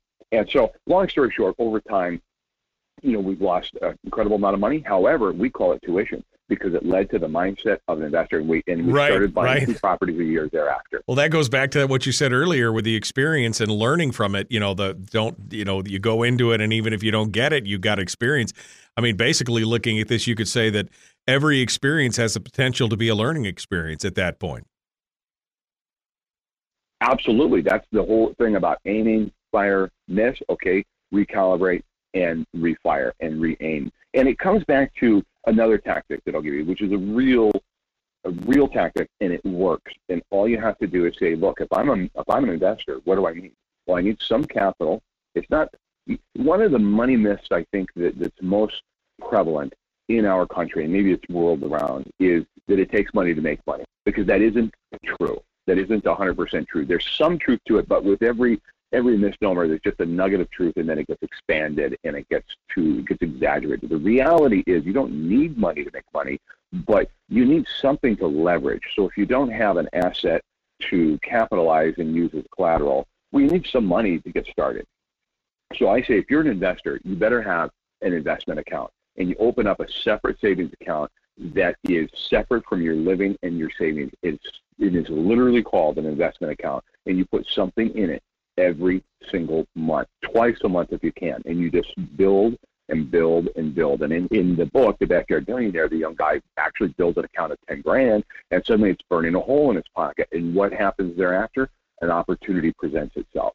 And so I think if you have the mindset of an investor, you will have an investment account. Period. That's it. It maybe has $100 in it today, and then next month $200, and then next thing you know, you're finding $500 here. You're putting your whatever's left of the PFD into over here, and you just slowly build like a snowball effect, and then you've got something to work with. I mean, I find this whole idea fascinating, and quite honestly, terrifying at the same time, because it's something that I want to do, but again, it's taking those first steps. What are some good books for people to read besides The Backyard Millionaire, which, by the way, really kind of started me mentally on this journey in a lot of ways by reading that book, and putting me in that mindset. But what other books do you recommend for people who want to find out more about this and kind of help develop that mindset that you talked about? In addition to The Backyard Millionaire, I always recommend Rich Dad, Poor Dad by Robert Kiyosaki, and not get lost in the drama of him and his persona, but just the concept of how to look at money, how to think about money. The other one that I recommend highly is The Richest Man in Babylon by George Clayson. I think that's another terrific look at money and what it can do for you as an investment tool, and how you can take control of your own destiny. Both are short, good reads. And then, of course, if you really want to get into strategy, then I highly recommend, and you've already picked up a copy of this, Michael, called The Buy and Hold Real Estate Strategy by David Schumacher, Dr. David Schumacher. I think that's a great one. But also, it's a matter of who to tune out. So not just what to tune into, but who to tune out. You got to tune out your Uncle Henry that lost 2 duplexes in the 80s, in the crash of the 80s, or the crash of the 70s, or the crash of the 80s, 90s, or the mid-2000s. You have to tune into the people that have done what you want to do, and tune out the people that are promulgating fear and spreading discontent about a whole investment class. That would be just as, if you're interested in investing in stocks, do not talk to me. because all I'll tell you is, oh, I don't know that. That's risky. And yet people are making fortunes doing it because they understand it. Not me. I don't understand it. I can't kick it. I don't like it. I can't touch it. I want real estate. But so you got to tune into the right people and tune out from people that are going to try to dissuade you from living your fuller life. But there's nothing. And the whole premise of the Backyard Millionaire is essentially, if you own 4 homes, you essentially have a net worth of $1 million waiting for you. If not today, over time, as those mortgages are paid off and then the values rise, you'll be worth well over $1 million. The Backyard Millionaire, available on Amazon and ilovehomeralaska.com, and, of course, also on Audible, read by yours truly. It's a fascinating read. It really started getting my mind in certain directions, and I appreciate that. Chris Story, the man from Homer, thank you, my friend, for coming on board. Oh, my pleasure. Thanks for having me. Glad you got your technical issues worked out. It was a lot of fun. Well, I'm sure. Well, it'll be a different number next week and then a different number the week after. I mean, it's like Russian roulette around here with that. So anyway, I appreciate you. Appreciate you coming on. Thank you, my friend. All right, folks. Well, we're out of time for this segment. We've got more coming up, and we're going to continue with this here in just a moment. One final segment of the Michael Dukes Show. Don't go anywhere. We'll return right after this. Don't go anywhere.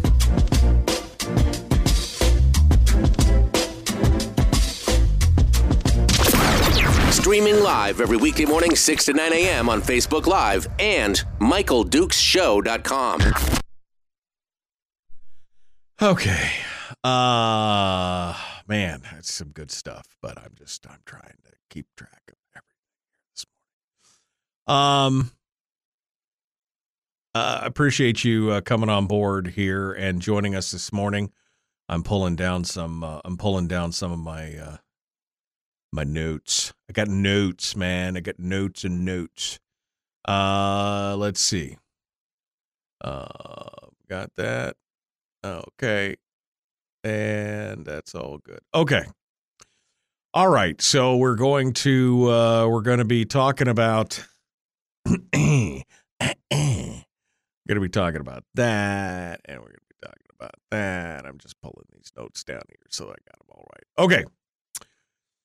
So, you guys ready to do this? The final segment of the show today? My goodness, it's going to be crazy. What the heck? I just lost the window. Man, it can't get any better. All right, it can get better. No, I just put it where I told you to put it. That's what I'm saying. Oh, okay, I see. Well, can I put it down here? No. Okay, well, that's fine. We'll figure it out. All right. Don't forget, coming up on tomorrow's show, Mike Shower is going to be our guest. Also this week, maybe on Thursday, we're going to be talking with we're going to be oh my God, so many pop-up windows. Don't send data. No, I'm done. So many pop-up windows. We're going to be talking with Kevin McCabe about Kibata and the ports. I want to do kind of a deep dive on that. And we're going to talk with him here probably on Thursday. And then we're going to talk about the origins of the bivy stick on Thursday as well with Mike Shower on Wednesday. And then, Firearms Friday stuff coming up. It's going to be good stuff. All right. So that's the whole show coming up this week. What else do I got here? Okay. No lines on hold. That's good. Still got some folks in the chat room. Hey, look, there's still 30 of you talking to us up there. I like Chris's outlook, says Michael. One must have confidence in the market economy, which is run by politicians, the same that seem to stay in office forever, both state and national. I'm too old to lose more money and start over again, but I like Chris's outlook. Richest Man in Babylon is an awesome book. It's been years since I read that, but man. Property is a great investment if you can have somebody else pay the note down, says Chris. I mean, that's the whole point, right? I mean, that's the whole crux of. Now, in this economy, I would think that would be pretty easy because, right now we're in a seller's market. Everybody's getting stuff, and anybody can go out and get stuff rented. I'm interested in that aspect of it, in renting a property and having somebody else pay the note. That, or buying property and having somebody else pay the note. That is the way I think to that, like you said, that passive freedom. And if you can come across those deals where your mortgage is X number of dollars and your rent is double that, as he was saying, oh, baby, that's the kind of money you want. Sign me up for that one. I am all about that one for sure. Okay.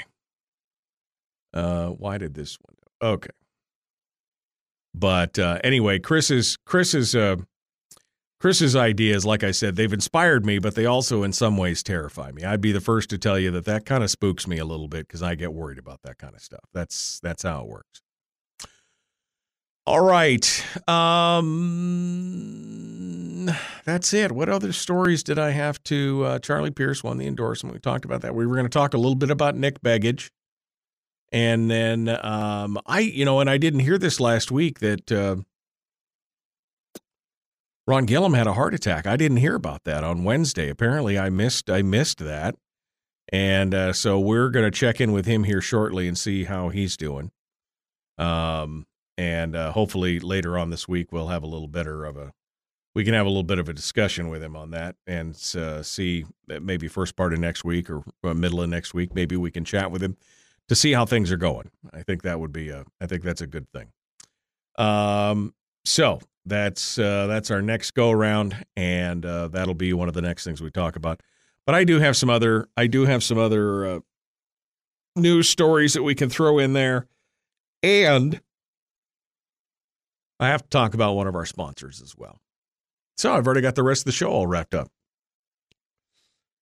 I don't know. What do you guys think? Are we okay without Facebook for now? I don't even know how to dig down into this and fix this at this point. I don't know how to fix this whole Facebook thing. I'd like to still be on there, but I don't know what it's going to take to fix what's broken between the different softwares or whatever, or if it's just that I'm on timeout. Although they haven't said, like I said, they haven't told me I'm on timeout. I could be. I have no idea at this point. But it seems like most people are making their way over to YouTube. We'll have to see how it goes.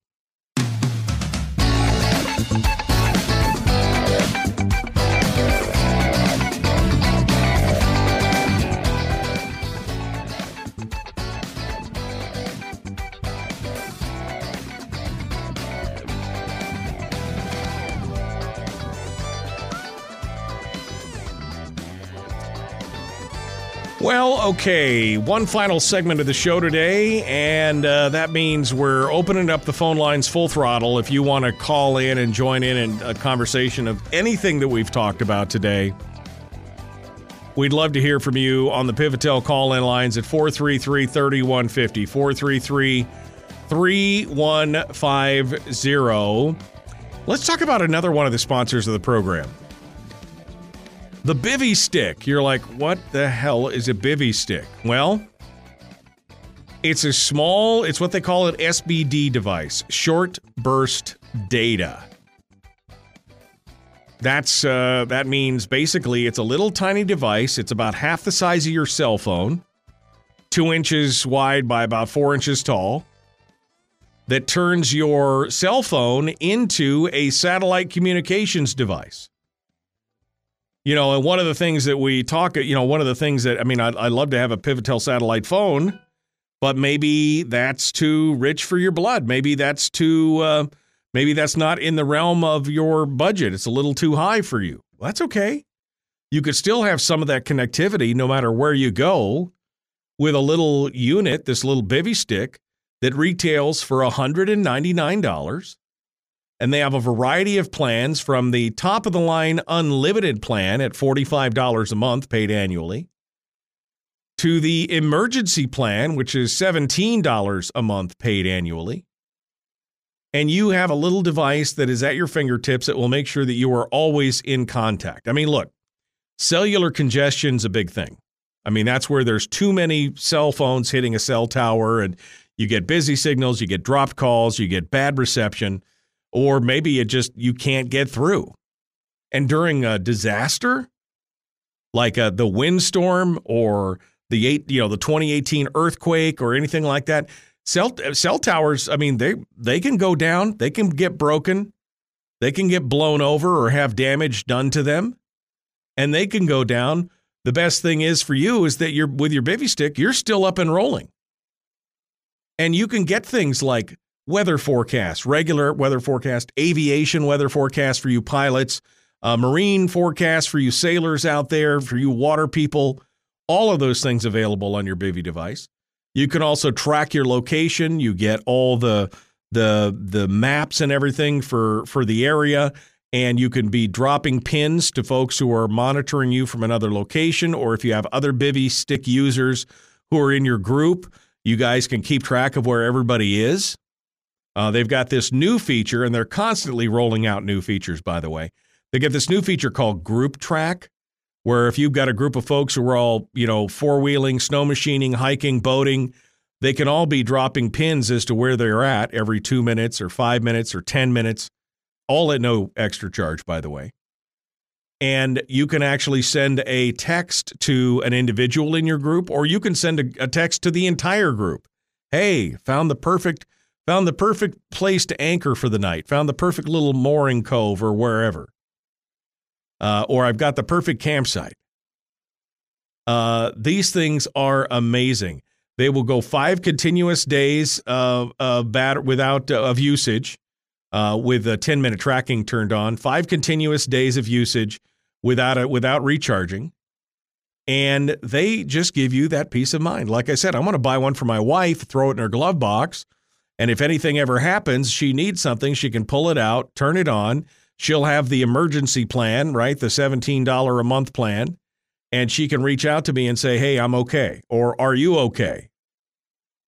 I mean, if it's crazy. It's absolutely crazy what this thing can do. And, of course, if you could see the sky, you can use it. So if you're a hunter, a fisherman, a snow machiner, a doctor, truck driver, Avon lady, soccer mom, whoever you are, you need a bivy stick. You got to find out more about it, though. You can go to satellitewest.com, or you can go to one of your local dealers. That's Lundy Marine Electronics in Dutch Harbor, Arctic Fire and Safety in Fairbanks, South Central Radar on the Spit in Homer, Safe and Sound in Soldotna, Anchorage, and Wasilla, Radar Alaska in Kodiak, and Communications North in Seward. They are your local bivy dealers as well. So stop in and check it out. Only $199, no activation fees. Plus, by the way, they've got rollover. If you don't use all the features every month, if you don't have an unlimited plan, you've got rollover that you can use every month. I mean, that is pretty damn slick. So go check it out on one of our local dealers. Okay, phone lines are open at 433-3150, 433-3150. A couple things going on around the legislature. I had not heard about this. I just read about it this morning in Must Read, and it was the fact that Representative Ron Gillum from District 30 in the Kenai, apparently had a heart attack last Wednesday and was medevaced from Juneau to Anchorage. He was released on Saturday, and he attended the caucus meetings via teleconference on Monday. He's supposed to be back in Juneau today. So, oof. We'll try and get him on the program to talk about it, but I had no idea. So our prayers are going out to Ron Gillum for making it through that, and then we'll see what's going on. We'll see what's going on with him and get an update from him here in the next week or so. But God bless him for making it through it and being back in the saddle again today. Crazy stuff. Chris Kirka, Representative Chris Kirka, who of course is a candidate for governor, we've had him here on the program. He has chosen his running mate according to the new campaign rules or the new election laws for the ranked choice voting in the jungle primaries. Gubernatorial candidates must run with their lieutenant governors. They have to pick a lieutenant governor candidate, and they run as a pair. So Chris Kirka has announced in Wasilla that in his run for governor, he has chosen Homer resident Paul Hooper to be his running mate. He broadcasted on Facebook. Now, Paul and his wife Marilyn were the people down in Homer that had their home raided by the FBI and Capitol Police in search of Nancy Pelosi's laptop. They were convinced that Marilyn was a woman that had been seen inside the Capitol. Turned out she wasn't. But their whole lives were, of course, just upended and turned inside out. So Paul Hoiper is now running for lieutenant governor on the ticket of candidate Chris Kurka. I don't know what that means for the ticket, other than some people who are outraged by the behavior towards the Hoipers and the way they were treated may want to support him in that. I don't know. I don't know what it ultimately means. But I guess it gives us some strident lines to see where the candidates are and where everybody stands on this. So Kirk is definitely staking out the ground to the right of Dunleavy, and I think Charlie Pierce will stake out the ground maybe slightly to the left of Dunleavy. And if we get any other candidates in there, who knows how many candidates we'll have on the Republican side of the world by the time this is said and done. But I think we're up to, what are we up to now? Six gubernatorial candidates? Nobody else, I don't think, has announced who their running mates are yet, but we'll find out. All right, my friends, we're out of time for today. Tomorrow, Mike Schauer will be joining us, The Michael Duke Show. Live well, be kind to one another, love one another. We'll see you tomorrow. Oof. It's over. My gosh, that was painful. That whole thing was painful. It's what happens when you try and set up something new. I got a new studio set up and I'm trying to work through it. That's what happens when things just break. But that's okay. Still a good show overall, I think. I will see you guys tomorrow. Thanks for coming in and joining us. The Michael Duke Show. Common Sense Radio.